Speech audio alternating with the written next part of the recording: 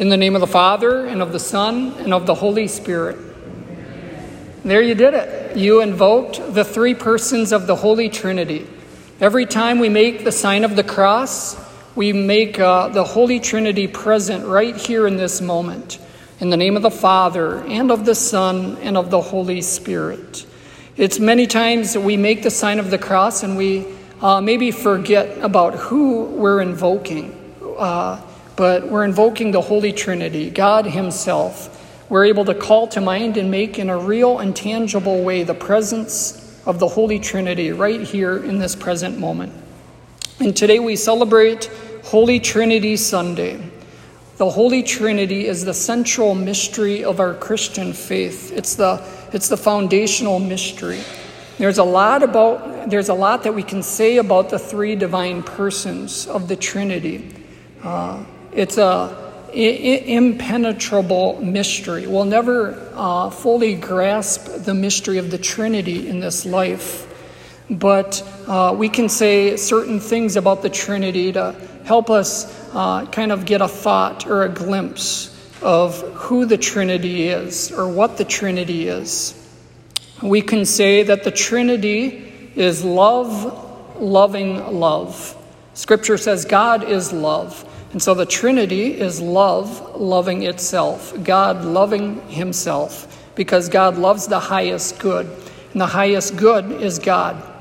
We can also say the Trinity is thought thinking itself, or the Holy Trinity is being, with a capital B, being. We think about a person who's born into the world. The mother and the father bring being, existence to that child.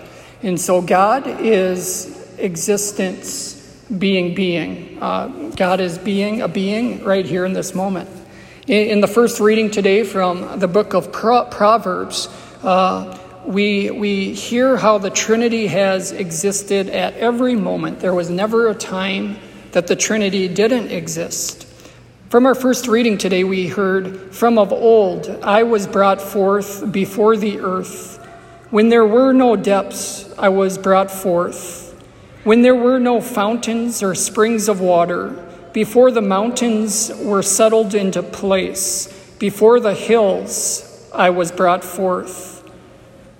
The Lord is present in the Trinity, and there's no moment in time that the Trinity is not present, and the Trinity will forever exist. There will never be a moment that the Trinity ceases to exist.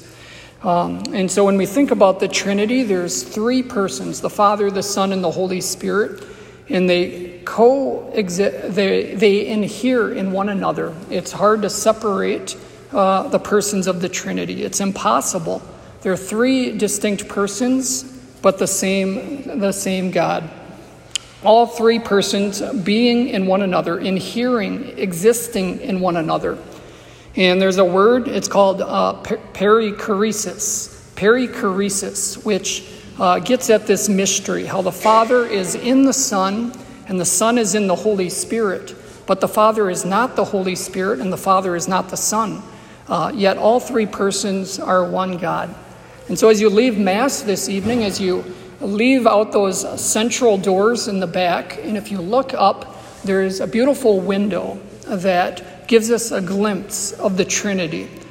God is the Son. God coexists in the Son, inheres in the Son, and in the Holy Spirit. But God the Father is not the Son, and the Son is not the Holy Spirit. Three distinct persons, but one God. And so here at this Mass, we experience the Holy Trinity. At every Mass, we experience the Holy Trinity. If we think about the Mass is a sacrifice offered to God the Father. But there's a moment in the Eucharistic prayers where the priest extends his hands over the bread and the wine.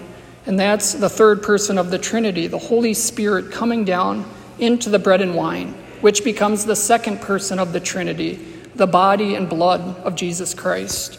And so at Holy Communion, when we receive communion, we hear the words, the body of Christ. But I just said a moment ago that it's impossible to separate the persons of the Trinity. And so when we receive Holy Communion, we receive the body of Christ, but we also receive the Father and the Holy Spirit in the small white host as well. And so why do we say the body of Christ rather than the Father or the Holy Spirit? Well, if we think about the Mass is a representation of what happened on Calvary. Christ enters into that sacrifice again here at this Mass. And so it's a remembering of what the second person of the Trinity experienced on Calvary. And so by saying the body of Christ, we're remembering that sacrifice that Jesus underwent in his human nature, the second person of the Trinity in his human nature. So we're recalling the sacrifice at this Eucharistic altar. And so when we receive Holy Communion, yes, we receive the body and blood of Christ, but we also remember that the Father and the Holy Spirit are also present in the Eucharist. And so today as we gather here at this Mass and ponder and wrestle with that mystery of the Holy Trinity, three distinct persons but one God, we're able to just pray for the graces we need from the Lord to have a greater attentiveness to the three divine persons, God the Father, God the Son, God the Holy Spirit. God is always present in our midst as we make the sign of the cross. In the name of the Father, and of the Son, and of the Holy Spirit.